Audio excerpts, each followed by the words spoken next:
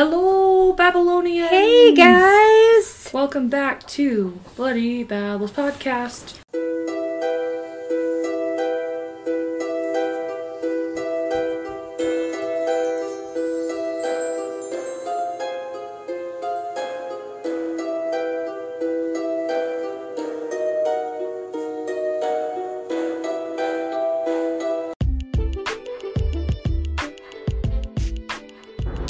Hello, Babylonians! I know a lot of you have been with us for a long time, even from the beginning, and we cannot say thank you enough. And I know a lot of you have been asking a lot lately, how do you make your own podcast? Well, it's simple. I use Anchor. Anchor.fm, which is the website, or there is an app, or you can go on your computer, whatever you want to do. It's the easiest way. It is run through Spotify, so that is one of the first platforms that you'll be able to distribute your podcast out onto, and there's lots of different, it'll stream to at least, I think, 10 different platforms or more. I'm going to give you a quick rundown about how it works. Anchor lets you record and edit podcasts right from your phone or computer, so no matter where your setup is like, you can start creating today, and tell me what your podcast name is, because you know I'm gonna listen. Then you can distribute your podcast to the most popular listening platforms, including Spotify, with a single tap. Anchor is also the place you can publish video podcasts to Spotify. I know a lot of you have been asking for video. Don't worry, I'm working on it. With Anchor, creators can earn money, yes, you heard that right, in a variety of ways, including ads like this one and podcast subscriptions. And best of all, Anchor is totally free. That's what sold me, even though it didn't have to sell me because it's free. Download the Anchor app or go to anchor.fm to get started. Happy listening.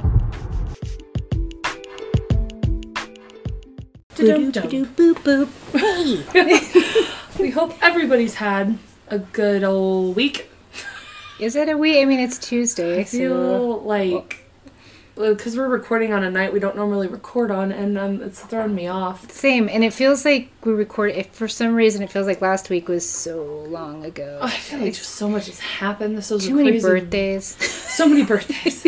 My niece and my nephew both had birthdays last Tuesday and Thursday. Yes. Then I had a really long work weekend, and that just mentally drained me, and then just being super huge pregnant, and yeah. And then it's raining outside, so all I want to do is just like lay in a room and listen to the rain and go to sleep. But Arlo likes to listen to rain at night, so we get rain all the time. It's his favorite thing. So I'm like, oh, well, maybe Apollo will like it too. For sure. I'll have to post my blanket on our page. I got a milestone blanket, guys. And it's The Office, because I love The Office. Mm-hmm. But it has his name on it, so I'm like, well, can't change it now. Mm-hmm. Not that I was going to, unless that penis magically turns into a vagina, which would be very, very magical. That would be amazing. Yeah, it would be crazy. Or if there's a second one hiding, which I'm still terrified of. I'm like, what if it's just like... It was her finger. Oh, sorry. Twins! Hee hee, ha ha, ho ho. Oh my goodness. Not a whole lot to cover here in the beginning. Hey, but we do want to give a shout out to Dawn. Yes, our beautiful friend. Our beautiful Dawn, who is getting and doing better. Treatments are working. But she got contacted by her surgeon to go over surgery options. So that happens June 1st, where surgery options are discussed and will then proceed to go underway. So keep sending her healthy vibes so that surgery can happen. Yes. And that that this cancer just fucking goes away, and she can get better and do better, and because she's got babies and grandbabies, and she's just an amazing human, and we love her so much. She's young too. Like, yeah, she's the bee's knees. We love this woman, and she's a huge fan, and we just adore her. And I just hi Dawn, we love you. Hi Dawn, we love you so much. Yes, we do. Yeah, still. My mom's friend in Wyoming, he's listened, but it still hasn't registered, so I'm really sad. Send your Wyoming friends, and you know what, our link, and have them listen, please. Wyoming everywhere. I went to karaoke on Friday night, and there was someone with a tag there. I met 2 people at my job, because we have people come from states all over. and they were from Wyoming. And I'm like, I don't usually talk about my podcast at work because I feel like it's not appropriate, but I think it's so funny that you guys are from Wyoming because it was meant to be. And come to find out, she didn't tell me her friend, but she's like, my friend does a true crime podcast too, and I'm like, tell him to listen to me. So, oh my gosh. Sorry, we got Arlo and my daughter upstairs. And yeah. They're gonna be loud. Yeah, I'm like, well, okay, hold on, I'm fine. It's storming outside, so it almost sounded like thunder, but I'm like, nah, that was definitely Arlo. But yes, and then no new countries at this time. No nude countries? Nude? Damn it, we need the Darn naked countries. Where them nudist colonies at, though? Don't mind them titties. I don't care if you listen to true crime while you're naked, as long as you're listening. You know, it's so funny. I was so stressed out today, and then I was looking up notes and just being sad and emotional because of who I am as a person, and especially pregnant. It's like 54 billion times enhanced. And then I started reading up on the case that we're going to cover today. And I don't know why I felt better afterwards, but I did. She's sick and sadistic, people. You're welcome.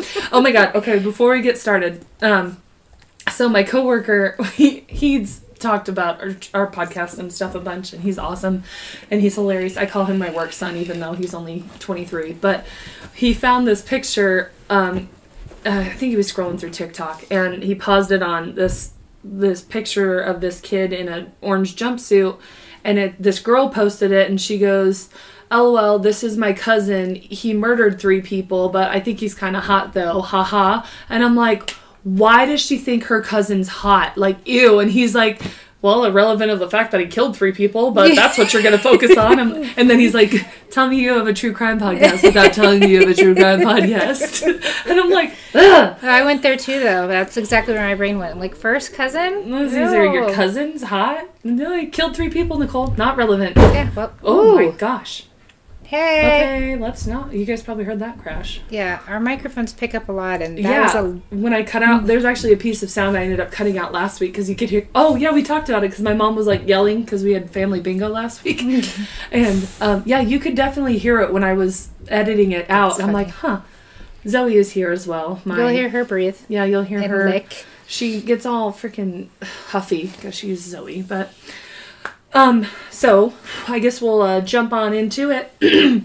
So this is I don't know if it's going to end up being a couple parts. We'll just kind of see how we feel, but there's 27 pages of notes here. So ew, I love super detailed things. It's a super big case. So I'm totally down if this ends up becoming a 2, 3, 4-parter, whatever. 2 to 3, at least minimum of 2 parts.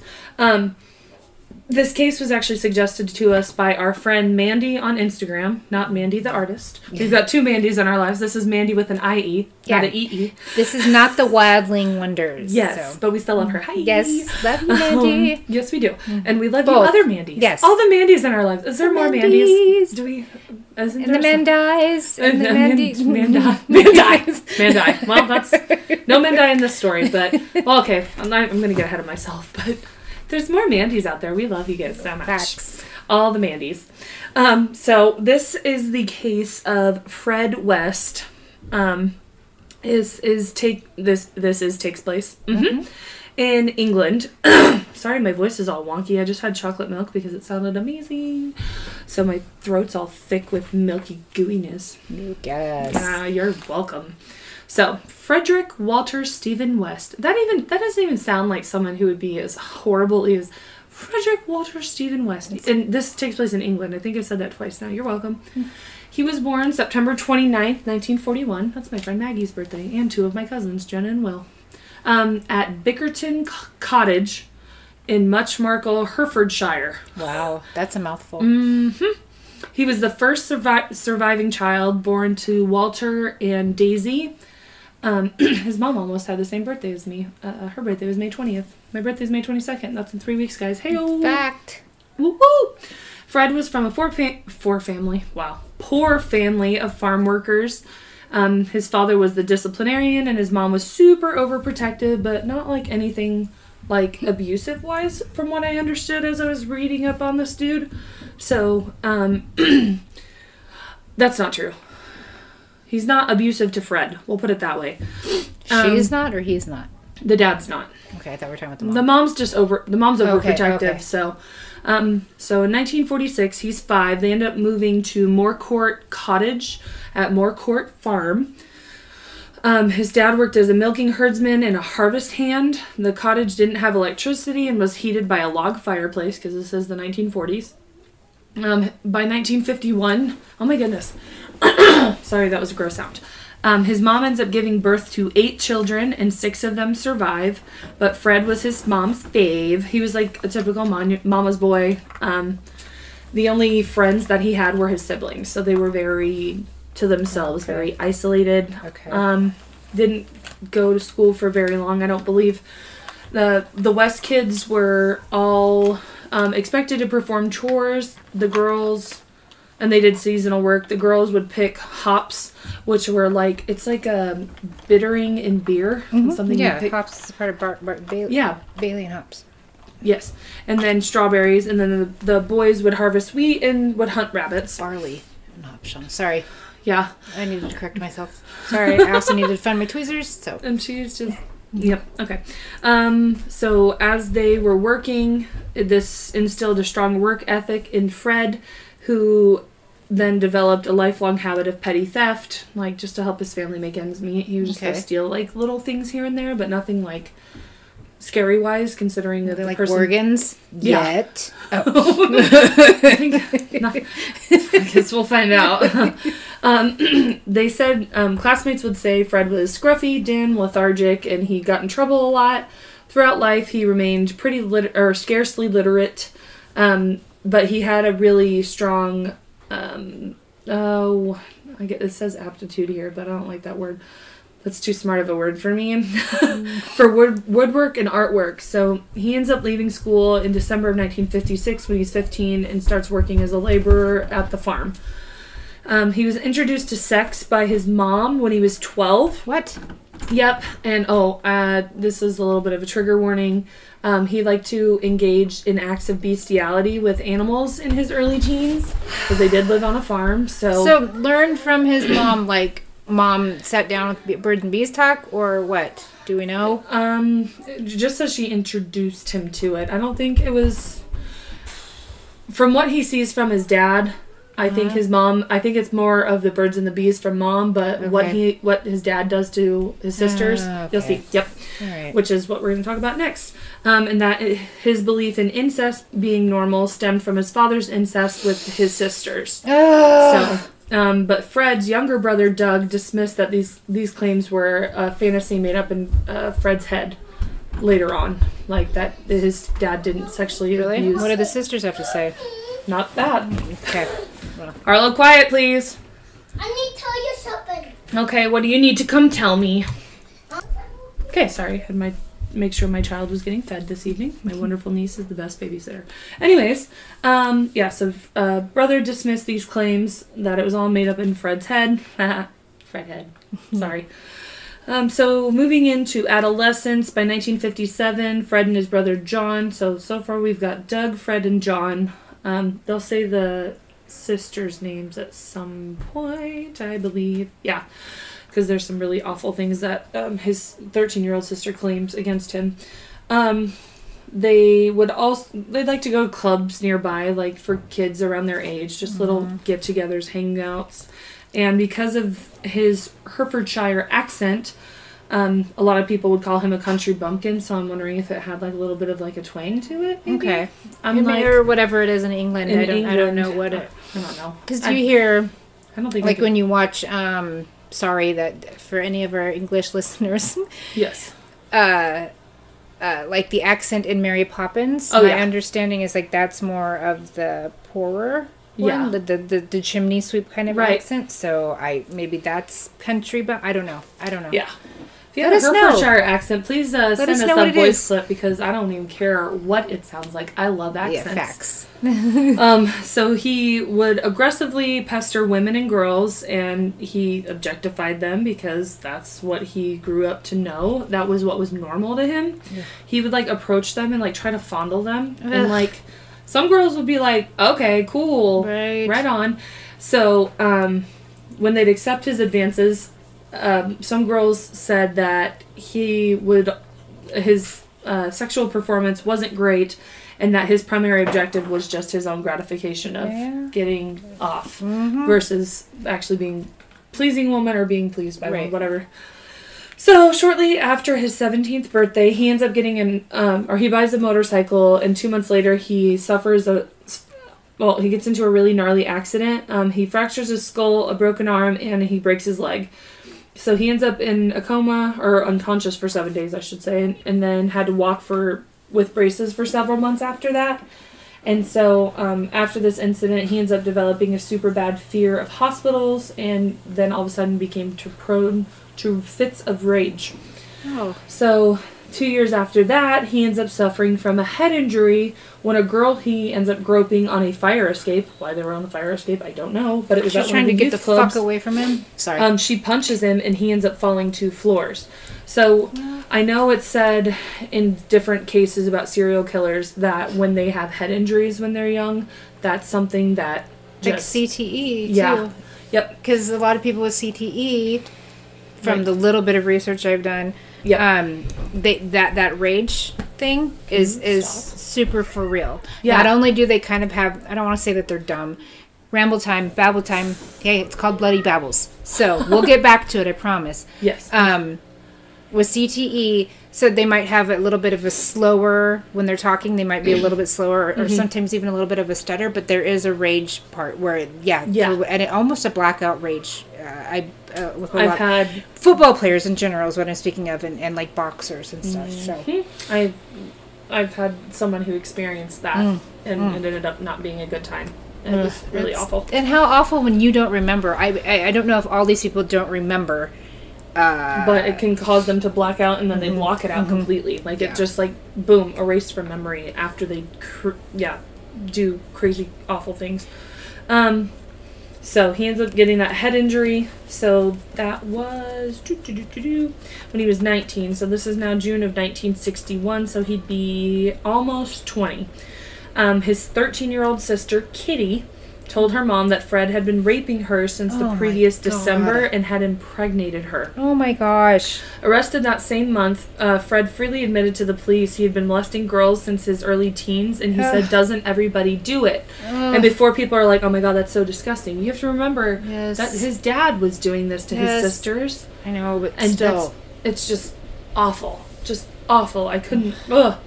So he ends up going to court on November 9th, and though she was pretty disgusted by her son's actions, Daisy was there to testify in his defense, but because Kitty refused to testify after making these accusations, the case fell through. Oh, Kitty. So, yeah. That's why I'm a dog person. Kitty was a pussy. Sorry. I'm sorry. I went a little too far. I apologize. However, it was kind of funny. There. Bring all those 1-star ratings. A rating is a rating, no matter how small.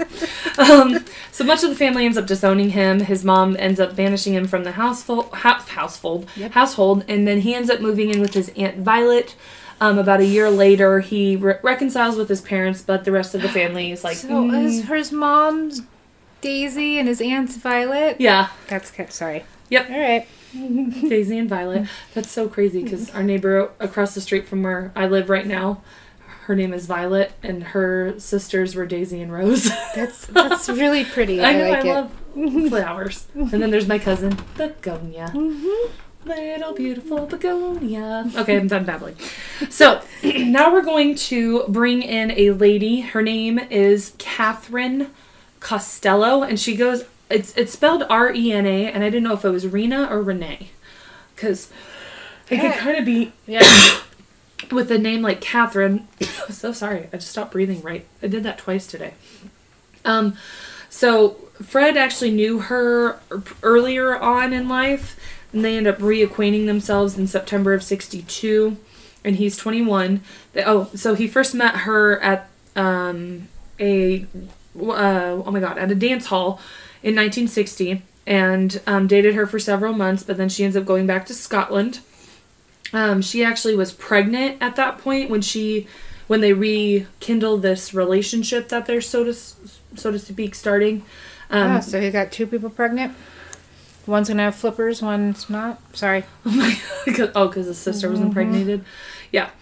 So, but this baby isn't his. Oh, okay. She's pregnant by, she got pregnant by an Asian bus driver at the time of her marriage to Fred, because they ended up getting married, and relocates to Glasgow, from Glasgow to England, due to members of her family expressing their displeasure at her being pregnant with a mixed-race child. Oh, Lord. Yeah. This is the early fit. Not excusable, but it is the time, so... That time frame where that was frowned upon.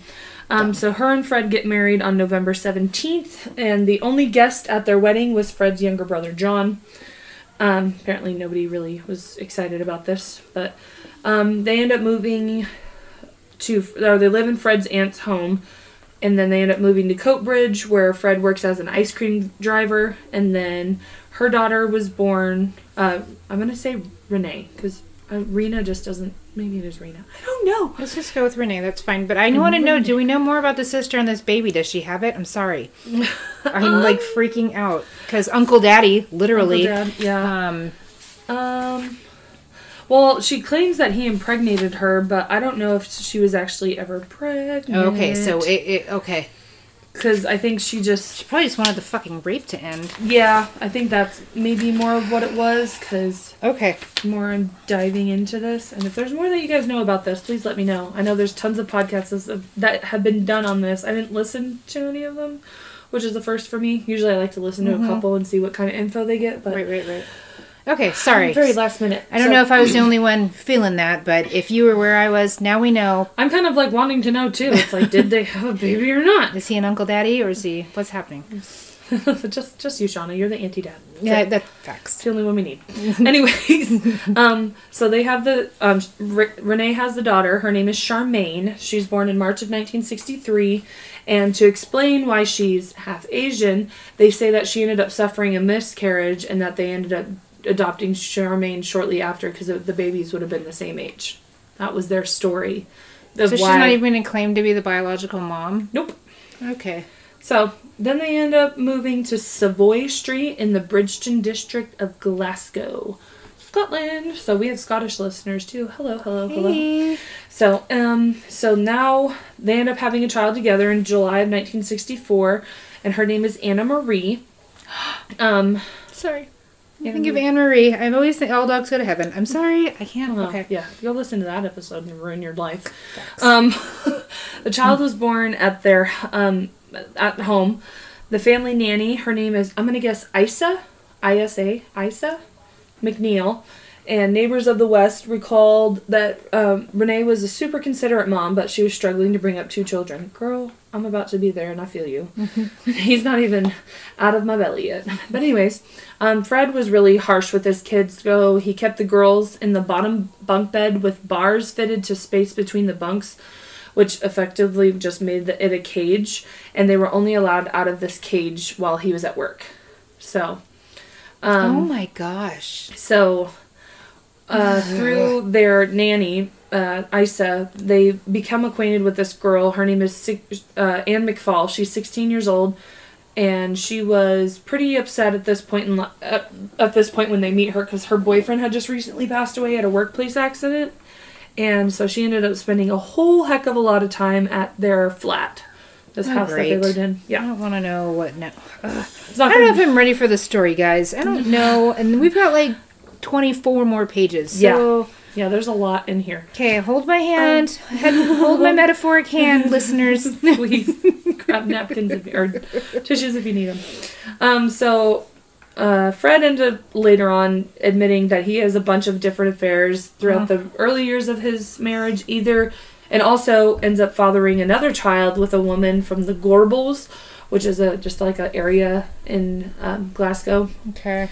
I thought the Gorbals just sounds fun. I'm sure it sounds really cool with an accent, and I'm not going to try to do that because I want to keep our English listeners for as long as I can. So then Renee, when she gets wind of this, of her husband, like, you know, being a nasty cheater hoe man, she goes, well, guess what? I'm going to make it even, and goes and finds a man's, and ends up hooking up with a dude named John McLaughlin. At one point... Fred, like, comes home and sees them in an embrace. So he ends up punching Renee, his wife, and she screams. And then in response, John socks Fred, who had a knife and like barely like cut his stomach a little bit. So it becomes like a whole fiasco. Oh boy. So when punched by John again, Fred ends up like he just stops defending himself. And it was said years later that John talked about this particular incident. He's like, he said, quote, he couldn't tackle a man, but he wasn't so slow in attacking women, which is disgusting. Ugh. So John and Renee, they keep this affair going. And the more they're doing their infidelity, the more that Renee shows up and she's got bruises and marks and is aggressively beaten by Fred. So on each occasion it became apparent Fred had beaten his wife, John would extensively beat the shit out of Fred. It was a weird beating cycle. I would not let my... Okay. Finally, I'd be like, Renee, you're not going John, home. Yeah, you're not going... Bring your girls. Yeah, because obviously he's going to take care of her and her children. Yeah, that would be my next thought. Yeah. If he's beating up you, what is he going to end up doing to your girls? Yeah, what if you don't come home one night? And it's them, especially because Charmaine is not his biological daughter. What if he goes after her first? Like, you don't, you just don't know. Another time, oh yeah, no, that's funny you say that. Okay. McLaughlin, there was another time that John witnesses Charmaine, who is just a little bit older than a toddler. She asked for an ice cream from Fred from his van, and he ends up striking her across the head, which then John beats the shit out of him again. You know what, John? I kind of love you. Well, yeah, he's kind of my fave. Mm-hmm. Too bad he doesn't step in more, because I already know bad things are going to happen. So, all right, well. November 4th, 1965, Fred accidentally ran over and killed a small boy in Glasgow. Really? With his... Was it an accident? Sorry. I don't. Well, I mean, at this I'm point, I'm sorry. I'm jumping to conclusions. I already hate this man. So yeah, he's pretty awful. Just wait, there's more. Fred was so he hits the small boy, and he ends up getting cleared of any wrongdoing by the police, but feared the hostile reaction and potential reprisals from the accident from the locals, whom he relied on to make a living. So he ends up moving back to Gloucester, Gloucester. Shit, I'm so sorry, England. With Charmaine and Anna Marie. So he takes the girls and rents a caravan at the Timberland Caravan Park in Bishop's Cleeve. That's another place in England. Okay. Or Scotland. Oh god, I don't know. I'm so sorry. Raina. Now she's Raina.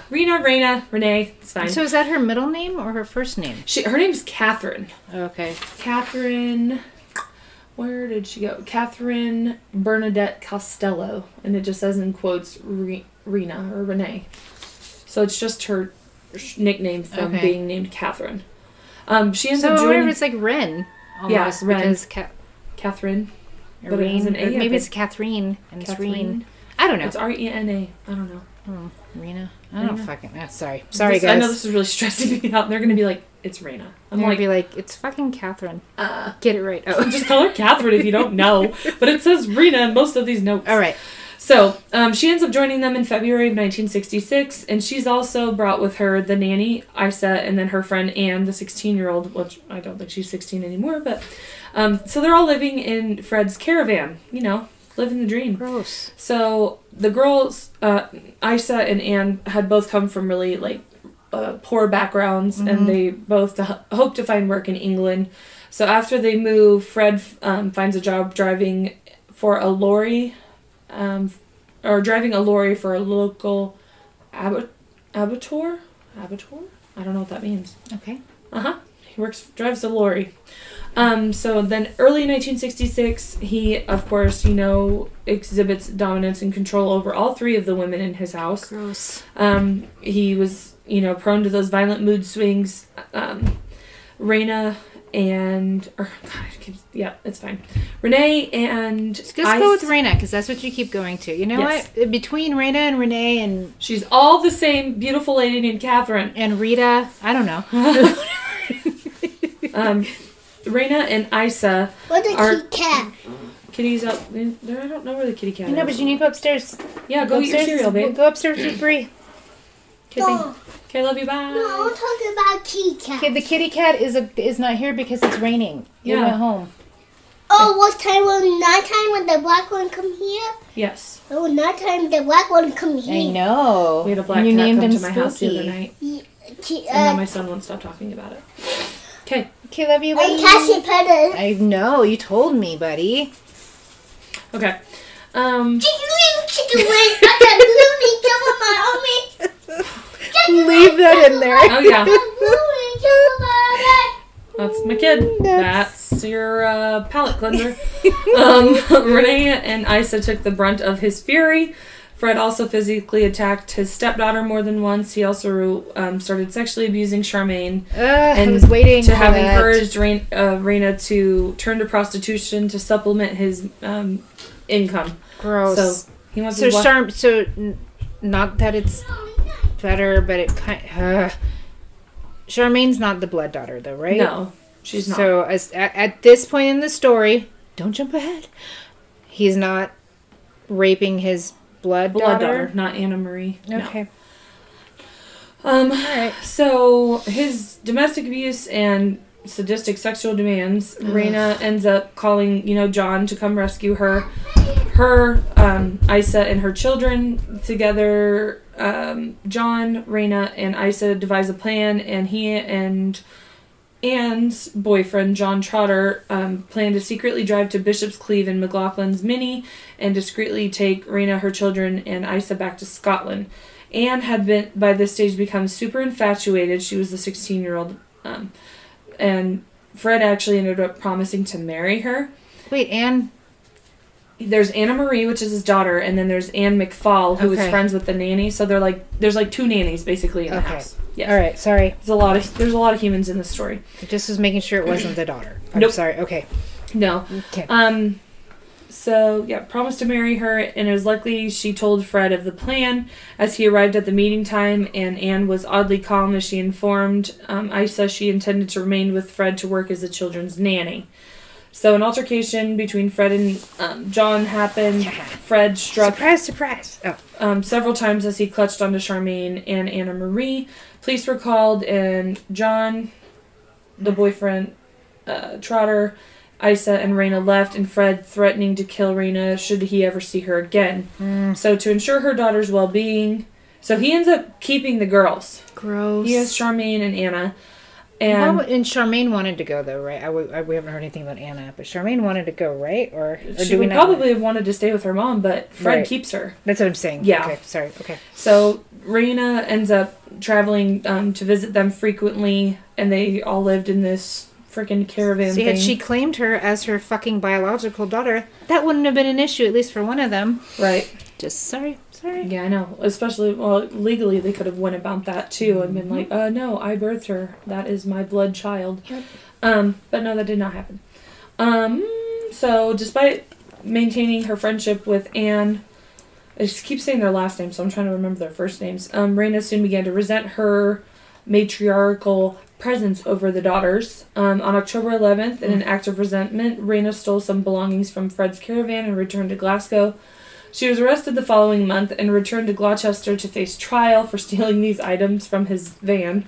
So on November 29th, she was sentenced to 3 years probation. Fred testified at the hearing, admitting he and Anne were living together, but falsely claiming that Anne intended to return to Scotland eventually.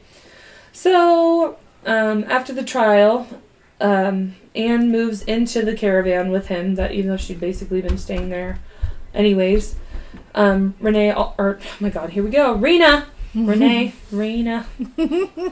Why can't they just use Catherine? Catherine alternated between living with Fred and then returning to Glasgow, where John was.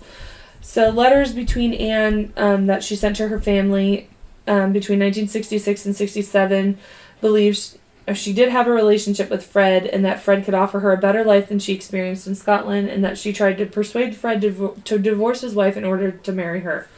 So now we are... This shit's about to get crazy. Yeah, it's already fucking wild. There's so many names that I keep getting confused about. Okay, so now we're going to talk about what's going to happen to Anne, his lover. Okay. So July 1967... How can we be lovers if we can't be friends? Sorry. She's 18 and 8 months pregnant with Fred's child. She She goes missing. Oh, boy. She was never reported missing, but her dismembered remains were found buried at the edge of a cornfield between Muchmarkel and Kempley in June 1994. Seems like a long time. I don't think that year is right. Because she goes missing in 1967, and she wasn't discovered until almost 30 years later. Well, it happens. That's true. Her limbs had been carefully disarticulated, as this says, and her phalange bones were missing from her body, so her fingers. Hey, Zoe, likely to have been retained as keepsakes. Her unborn child must have was cut from her womb, more than likely, because they didn't find like small bones inside of her body. Yeah, I know. That makes me really freak out because I've had that dream a couple times. Fred denied that he had killed her, but confided to one visitor following his arrest that he had stabbed her to death following an argument. So this explanation is inconsistent with the fact that her wrists were found with sections of dressing gown cord wrapped around them, suggesting she was restrained prior to her murder. So the following month, Raina, returned to live with Fred. I feel so bad. Mm-hmm. And the couple ends up relocating to the lake house in Caravan Park. Their relationship did improve, but she ends up leaving the following year, again leaving the children behind. On occasion, Fred had no woman to supervise and care for the girls, and he temporarily placed them in social services. In social services care, yes. So then, now we're going to bring a new person in. Her name is Rosemary. Okay. Yeah, she plays a pretty big, huge factor in this story, too. So he first meets her in early 1969, so Anne died in 1967. So this was after she'd been missing. Shortly after her 15th birthday. Ew.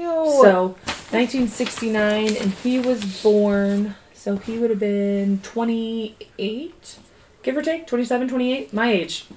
Ugh, gross. So they met at a bus station. That'd be like you. No, because Jariah's young, but I was going to be like being like, hey, Jariah. Like, yeah, my nephew is 13, and I'm 27. Yeah. This, I don't understand fucking pedophile. Ugh. Yeah. Sorry, I don't understand any of this, so I don't know why I'm... Okay, it's, you know, I just keep funny going. That you're repulsed, because so was Rose when she first met Fred. She didn't like his unkempt appearance. Yes. Appearance. Fancy. That's and said he was a tramp. But then she became quickly flattered by the attention he continued to lavish on her over a date that they ended up having a few days after they met. Because he ends up meeting her again at the same bus stop. Mm-hmm. But twice she refused to go on a date with him, but... Oh, no. Because they didn't go on a date. She allows him to accompany her home. So he quickly discovered that Rose had never had a boyfriend, but she was overtly promiscuous. I love that word. I don't like it in this context. Sorry. I'm giving you the fair. Dirtiest look ever, but it's not directed All I think at of this is that song, Promiscuous Girl. I'm going to stop there because I don't want to get sued. Love you, Nelly Furtado. Sponsor us. I put my fingers up as if she could... Okay, it's fine. It's a podcast. It's fine! So Fred, quickly discovered she never had a boyfriend. He had a degree of sympathy for her, claiming he got sympathy from her. Said, I have 2 daughters. They've been abandoned by their mom. Mm-hmm. He wished for more children, even though Anne ended up pregnant. He had the illegitimate child. Mm-hmm. So he's got 2 other kids, plus these 2 that he has all the time. But you keep abandoning... Okay, whatever. That's because, you tell the story. You tell the story that a girl wants to hear. Yeah. Girl, because she's 15. 15. Literally a child. And, literally an infant. Yeah. Literally a fucking fetus. Yeah, she is not quite literally, but still. You're picking up what we're putting down. So he ends up finding out she works in a bread shop, and it's kind of... Her name is Rose, and my step-grandmother passed away this last week, and her name was Rose. But anyways, not going to be sad today. Okay. Okay. So... A few days after their first encounter, he persuades an unknown woman to enter into this bread shop that Rose works at and present her with a gift, accompanied by the explanation that a man outside had asked her to give this gift to her. Because that's not creepy. No, but when you're 15, or even think about it when you were younger in your teens, that's romantic. Like, yeah, I gotta give them, but I was also taught well. Props. Oh, I wasn't. I was taught well that if older men are coming after you, they're disgusting. Really? I wasn't. No. I wanted it. Like, I don't mean it like, okay. But, like, that flattery. I was attracted to older men because guys my age, I thought, blah. And then look, now I'm married to my brother. I eventually learned, but like... Because you guys are what, like 2.5 years apart? 3. Well, 2.5, yeah. Yeah, because his birthday is before yours. Okay. Anyways, irrelevant. Yep. So, minutes later, Fred goes inside and asks Rose to accompany him on a date that evening, and she finally accepts. Shortly after, they begin a relationship. So, you gotta remember, 15 and 27, yeah, because it's not probably at the end of the year by his birthday, because I think it's, or September. Could have been 27, 28, dating a 15-year-old. So she ends up being a frequent visitor, and she, helps take care of Charmaine and Anna Marie, and whom she said were very neglected. She's actually, Anna Marie's older than her. Sorry, she's not. No, not quite. But she said the girls were very neglected, and so she treated them with care and affection. On several occasions in the early days of their courtship, Rose insisted that she and Fred take the girls on excursions and they'd gather wildflowers together. That's sweet. So Rose was literally like exactly what these girls needed, even though... Anyways, within her first meeting of Fred, Rose ends up leaving her job at the bread shop to become a full-time nanny to Charmaine and Anna Marie. And Fred said he would provide her, enough money to give to her parents on Fridays to convince them she still had a job at the bread shop. So several months later, Rose introduces Fred to her family, who they were all, pretty grossed out and, surprised at the choice of who she was dating. Mm. Rose's mom, her name is Daisy, too. That's Rose and Daisy, all the flowers, and Violet, was unimpressed and... correctly concluded that he was a pathological liar. So mama ain't raised no fool. Daisy's not a fan. But Rose's dad was Bill, and he was a diagnosed schizophrenic who was believed to have molested his daughter. Did not approve of this relationship, threatening Fred directly and promising to call social services if he continued to date his daughter. He was probably in his sick, twisted mind. If he did, in fact, molest her, he's like, you're taking what I want. Yes. This is a fucking story, y'all. So, their relationship gets kind of rocky, but, because they wrote, Rose and Fred. Okay. But she defies her parents and says, fuck that, I'm going to be with this older man because he gives me all the attention that I want. Yeah. And being 15, she doesn't know that he's not really good in bed anyway. So, because all those other ladies, remember, in the beginning, saying that he ain't nothing to write home about. Nope. So her parents end up visiting with, oh my God, Gloucestershire. I really hope. I'm so sorry. It's fun. Just tell me you're American without telling me you're American. Okay.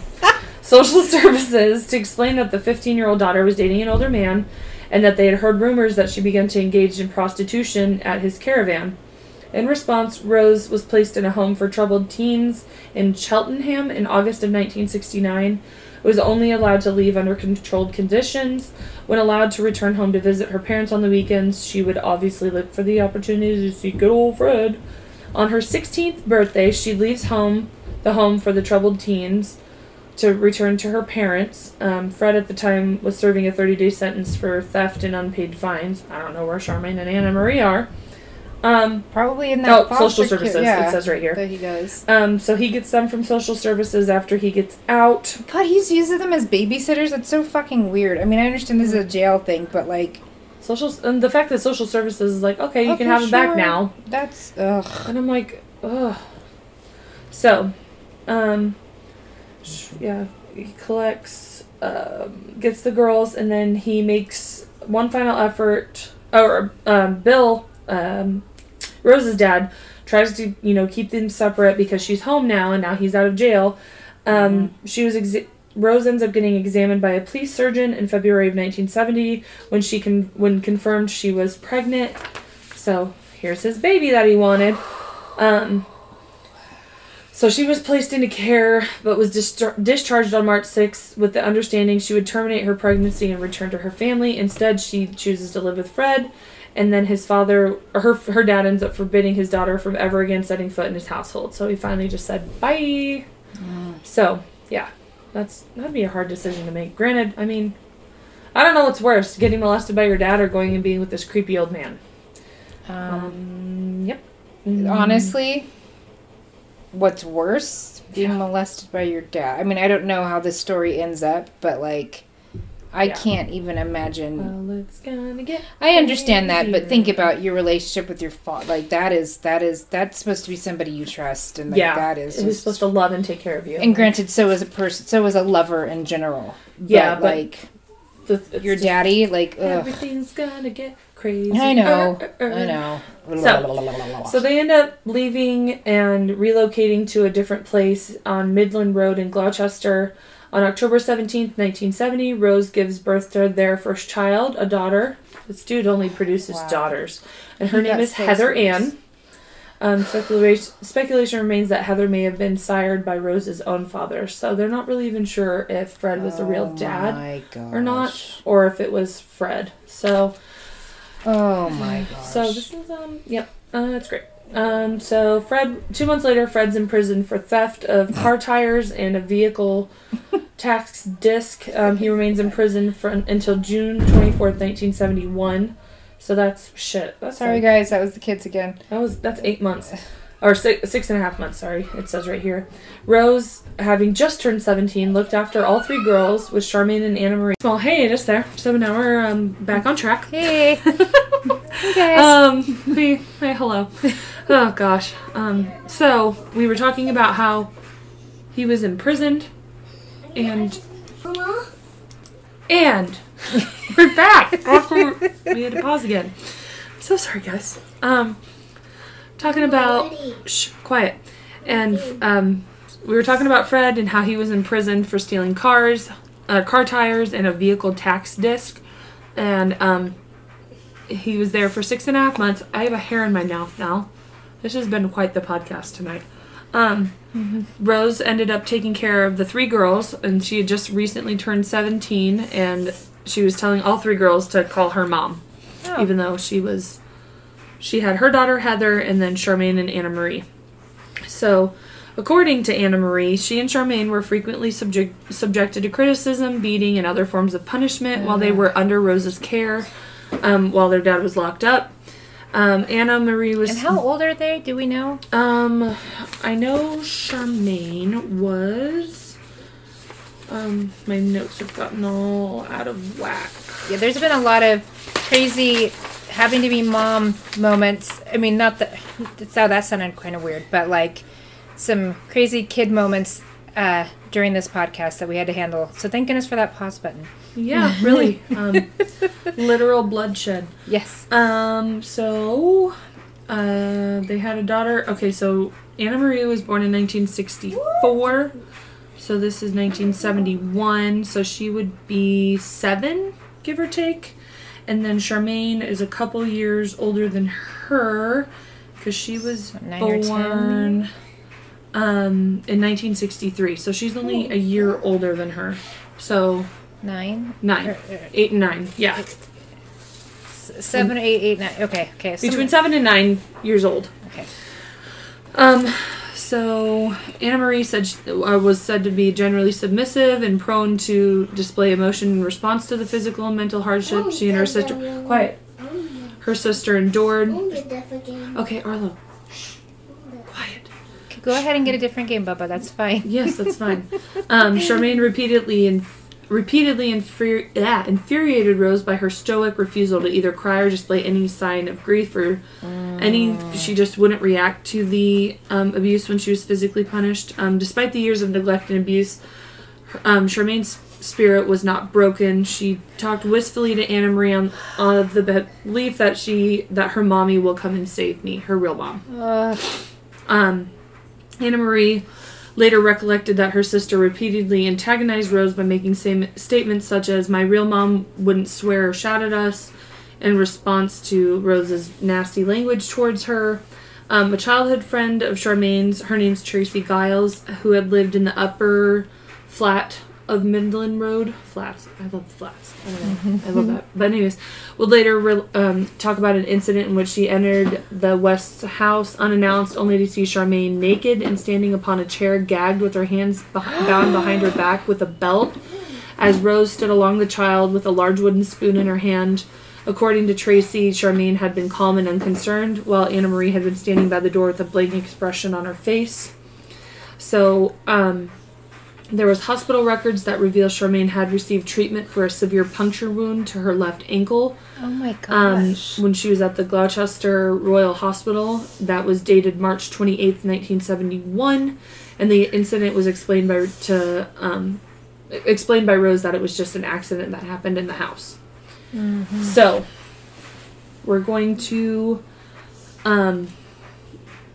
move on to June 24th, 1971. Right before Fred was supposed to be released from prison, it is said that Rose ends up killing Charmaine. Oh my gosh. Yep. No. She took Charmaine, Anna Marie, and Heather to visit Fred on June 15th, and it is believed on or very shortly after this date that Charmaine was murdered, as well as forensic odontology confirmation that Charmaine had died while Fred was still incarcerated. Further testimony from Tracy Giles' mom, Shirley, corroborated the fact that Charmaine had been murdered before Fred was released on June 24th. In her later testimony at Rose's trial, Shirley Giles stated she and her family had lived in the upper flat on 25 Midland Road in 1971, and that her two daughters had been playmates with Charmaine and Anna Marie. Shirley stated that her family had vacated the upper flat of Midland Road in April of 1971. One day she brought Tracy to visit Charmaine, only for Tracy to be told by Rose she's gone to live with her mother in bloody good riddance. Before Tracy began to weep, Giles was adamant Fred was still in prison on this occasion. So as with the Giles family... Quiet. Rose explained Charmaine's disappearance to others who inquired about her whereabouts by claiming that Renee had called and taken her eldest daughter to live with her in Bristol. She informed staff at Charmaine's primary school that the child had moved with her mother to London. So when when Fred was released from prison on June 24th, he allayed Anna Marie's concerns for her sister's whereabouts by claiming her mother had collected Charmaine and returned to Scotland. So Anna ended up writing an autobiography later on. It's called Out of the Shadows, and she recollected that when she asked why her mother had collected Charmaine but not her, Fred callously replied, "She wouldn't want you, love. You're the wrong color." Oh, boy. Arlo, come on, Boogie. Yeah, you gotta stop, dude. What are you doing? Oh my god. And back on. Charmaine's body was initially stowed in the coal cellar of Midland Road until Fred was released from prison. He later buried her naked body in the yard close to the back door of their flat and remained adamant he had not dismembered her. Quiet. So he just... Oh, my gosh. So he just gets out of jail and like, oh, she's dead? Okay. Okay, fine. Well... Quiet. Please. No, stop. Just stop. A subsequent autopsy suggested the body had been severed at the hip. This damage may have been caused by... Stop. I'm sorry, I'm not laughing at the story. I'm laughing at Arlo because he's so quiet when it's on pause and then when he knows we're recording. Talk about hours. Okay. Sorry about that. Okay. I got a little lost. So he comes out, buries her body. It shows that it had been severed at the hip. This damage may have been caused by building work Fred conducted at the property in 1976. Several bones, including her finger, wrist, toe, and ankle bones, were missing from her skeleton, leading to the speculation the missing parts had been retained as keepsakes. Ew. Which, I mean, is similar to... Right. This proved to be a distinctive discovery in all the autopsies of the victims that are exhumed in 1994. So, yeah. So, Raina ends up... she, had sporadic contact with her kids. On each occasion, she and Fred separated. She was also known to visit Moorcourt Cottage to inquire about her kids' whereabouts and welfare and how they were doing in late August 1971. Fred's sister-in-law, Christine, later recollected that Raina was super depressed. Shh, no. Okay. Okay, you good. need to just not leave the... You need to not mess with the Band-Aid, Arlo. Yeah. Otherwise, you're just not going to wear one bug. No, it just falling off. Okay. Okay. And it, so her sister said that Raina was super depressed and extremely anxious about her kids' welfare. Being provided with Fred's address. She sought to confront him, likely to discuss and demand custody of her daughters, and this was the final time she was seen alive. Oh, so she is believed to have been murdered by strangulation, possibly in the backseat of Fred's car, and likely that they had been intoxicated. When her body was discovered, a short length of metal tubing was found with her remains, leaving an equal possibility that she had been restrained and subjected to sexual assault prior to her murder. Oh, pause for the cause. Sorry. Okay, so if he was in jail... For theft. Right. Yeah. I wonder if there was a visit, and I don't know this story, so I don't know if you know this or not, but, and he told his now wife, the fucking 17-year-old or whatever. Yeah, Rose. How to kill Charmaine. Well, she's the one who killed her. I know. Yeah. I'm wondering if he told her how to do it. Oh, or if it was just, hey, we just happened to be both murderers and we married each other. Yay! But, yeah. Okay. Sorry, that's my thoughts. Continue. So, talked about her sexual assault prior to her murder.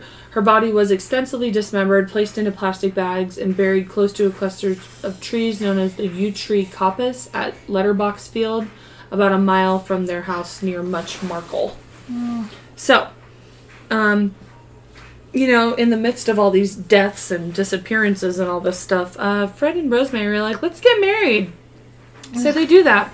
On January 29th, 1972, it took place at Gloucester Register Office, so I'm assuming that's kind of similar to like maybe a courthouse kind of thing. So is she 18 at this point where she doesn't need the consent from her parents? I'm assuming that's what that means. Because what was it? She was 17. She had turned 17 in 1971. So yeah, 1972. So she's probably 18 by now. Okay. So they're at this courthouse type setting. Fred incorrectly describes himself as a bachelor upon the marriage certificate, because I don't know if he ever got like actually divorced from Renee, but now that I don't know if nobody knew she was missing or that she's been killed. I don't know when her body was discovered, or if it was pretty quick afterwards. Right, because he can't claim himself to be a widow if nobody knows where the body and he murdered her. Yep. Because, suspicion. Yep. Suspicion. So no family or friends are invited except for his brother John. Fucking John. I know, he's just always just there. And on his side. Yeah. Ew. Who acted as the best man. So several months goes by and Rose ends up pregnant with another of their kids. So now they're going to have 3. Because since Charmaine is gone and supposedly living with Renee. So this story corroborates if they're missing, no one's going to know the difference. I hate everything about this. Okay. So the couple moves from Midland Road to an address nearby, and initially they have a decent house. They end up purchasing property.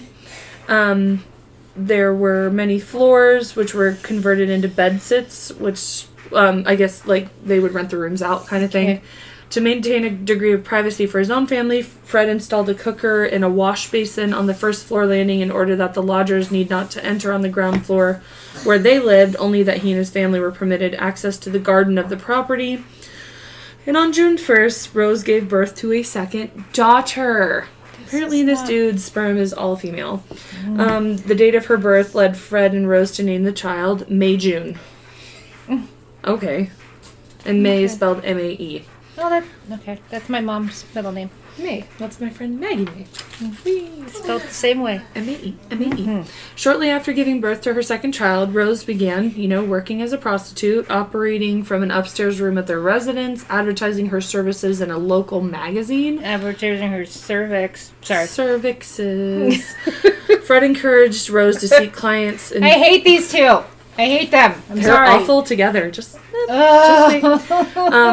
Rose would get clients from the West Indian community the West Indian community through these advertisements.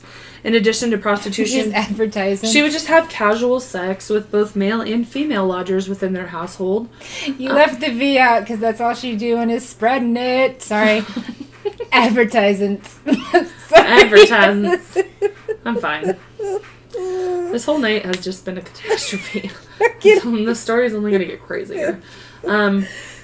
So she also bragged to several people that no man or woman could completely satisfy her. When engaging in sexual relations with women, she would increase the level of brutality to which she subjected her partner. She would suffocate them. Oh. Or insert increasingly large dildos into their bodies. Oh. If the woman resisted or expressed any fear or pain, this would really excite her, who she then would typically ask, aren't women enough to take it? What a dark fucking being. Oh. And they found each other. She's literally a child. Like, her brain is still being molded. She's 18. And what did her dad do? It made me think, Babble time for a moment.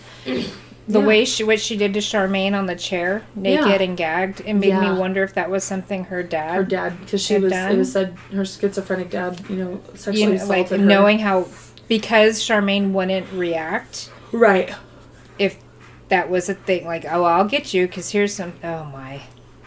Oh my. Yep. Okay. So to many of these women, it became apparent Rose and her husband, who they would, have threesomes pretty regularly, took a particular pleasure from seeking to take women beyond their sexual limits, including bondage. The West openly admitted to taking a particular pleasure from any form of sex involving a strong measure of dominance, pain, and violence. And to cater these fetishes, oh my god, I'm leaving, bye. A large collection of bondage and restraining devices were purchased, magazines and photographs, later expanding this collection to including video. Trigger warning. Trigger, as if this isn't a whole trigger warning episode. Videos depicting bestiality and graphic child sexual abuse. Okay. Let's say this is the end of episode 1? Yeah. Okay. We could stop there. And we've got a lot to go, so we could maybe end up having 3 parts to this. So we're going to stop there. Hope everybody can... there's going to be a lot of editing done on this one, so quiet. People are going to be like, she tells her kid to be quiet too much. They're like, I just want to be quiet. No, he's fine, guys. This boy is spoiled. No worries. He's literally chilling on my phone right now. But, he's just poor kid. Oh gosh, I can't even think right now. Okay, so that's the episode, guys. We love you, and until next time. Yeah, Babylon. Yep, that's it. Man, scene. Fantasy and World Music by the Fighters. You know where to find us on social media. Rate and review. That's been something we haven't said a whole lot about, and rating and reviewing is absolutely necessary. We need it to help us move up in charts. Yes, please. So yes, until next time, guys. Part 2 Babylon. Babylon.